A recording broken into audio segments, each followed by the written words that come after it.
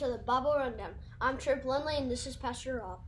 And you're on the Bible Rundown this morning. It's Deuteronomy chapter 25 through 27, Mark 14. It is day 74. David and I are in two places in the part of the world, and thus we are unable to do the Bible Rundown together. But you have me this morning. You had David yesterday. It's day 74. We're in the heart of Deuteronomy. We've got a lot going on in Deuteronomy. There's this lashings of 40 lashings to begin, chapter 25. It's interesting that 41 lashings is not deserved or lawful for someone to get 41 lashings. And we'll see here that the family members of those who have passed away, there is a responsibility for family members to take care of their family members. So, we have this Redeemer, Kinsman Redeemer, this idea of a Kinsman Redeemer who takes care of the sister-in-law who has lost her husband. Obviously, in today's culture, we don't have that idea of a kinsman redeemer, but we have the idea of taking care of family members who are either, for whatever circumstance, have come into poverty or in need of help. And certainly mother-in-law, sister-in-law, those would be people that we would care for as family members within God's church. The widows and orphans and such as that is where God wants his people to love the widows and orphans. He cares for the widows and orphans, and so he asks us to care for the widows and the orphans and the sojourner and the foreigner. Now we have miscellaneous laws of this is an interesting one. I'd love for us to have David to comment on this, but he's not here. So when a woman is fighting and puts her hand in the private parts of another man, her hand is to be cut off. The idea is that God's people should be holy and should not lower themselves to try to win arguments or win ideas by a cheat code. And so in essence, when you fight fair. And you don't try and cheat code somebody. So the idea here is that God's people are upright. They're above reproach in all their dealings, even in their fighting against one another.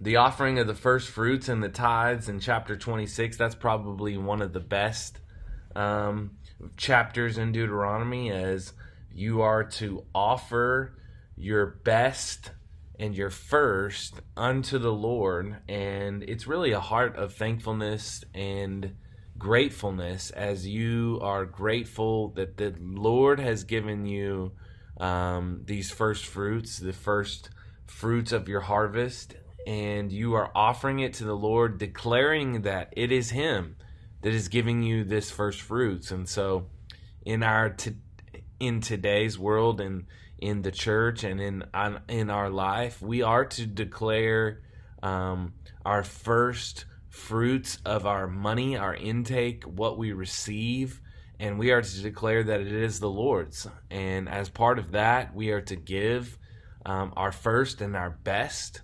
And so usually we give at the first of the month towards our church, around 10%, as we give unto the Lord what is His, not because we have to, or not because we're under the law, but because we want to, and we want to show that God is graciously given to us. Therefore, we give to Him in our first fruits and our tithes. And then you have these cursings in chapter 27, the curses upon Mount Ebal. Mount Ebal and Mount Gerizim, it's interesting because Mount Ebal is actually, Mount Ebal and Mount Gerizim is the place in which Jesus meets the Samaritan woman. And if you know any of the Samaritan woman, she is is one of those who is representative of Israel's failure to obey the laws of God.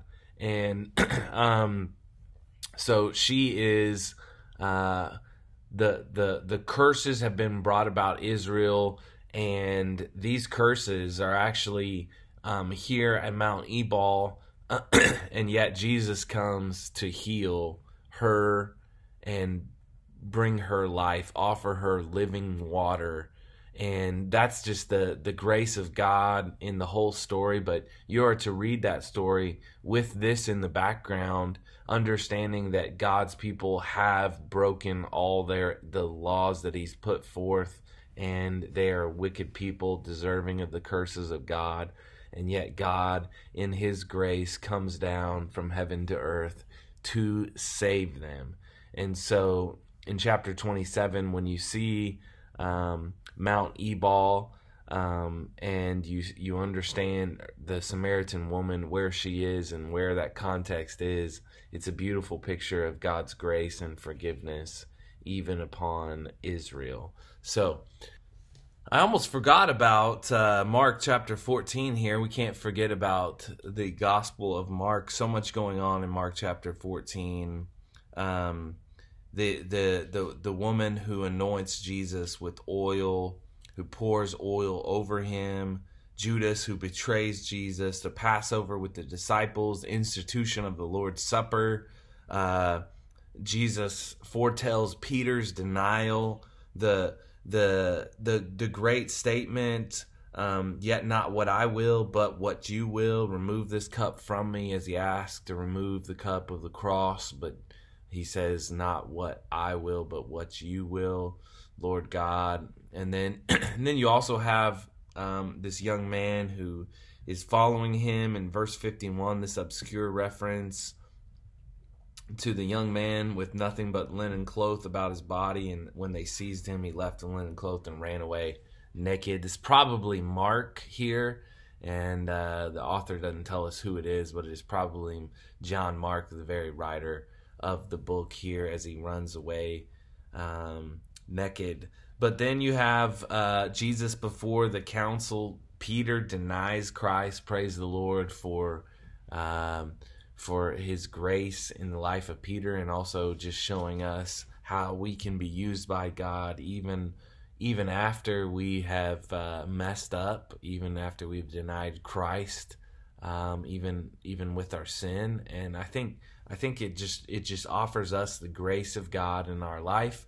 Every single day we are reminded that it is the grace of God that sustains us and gives us life.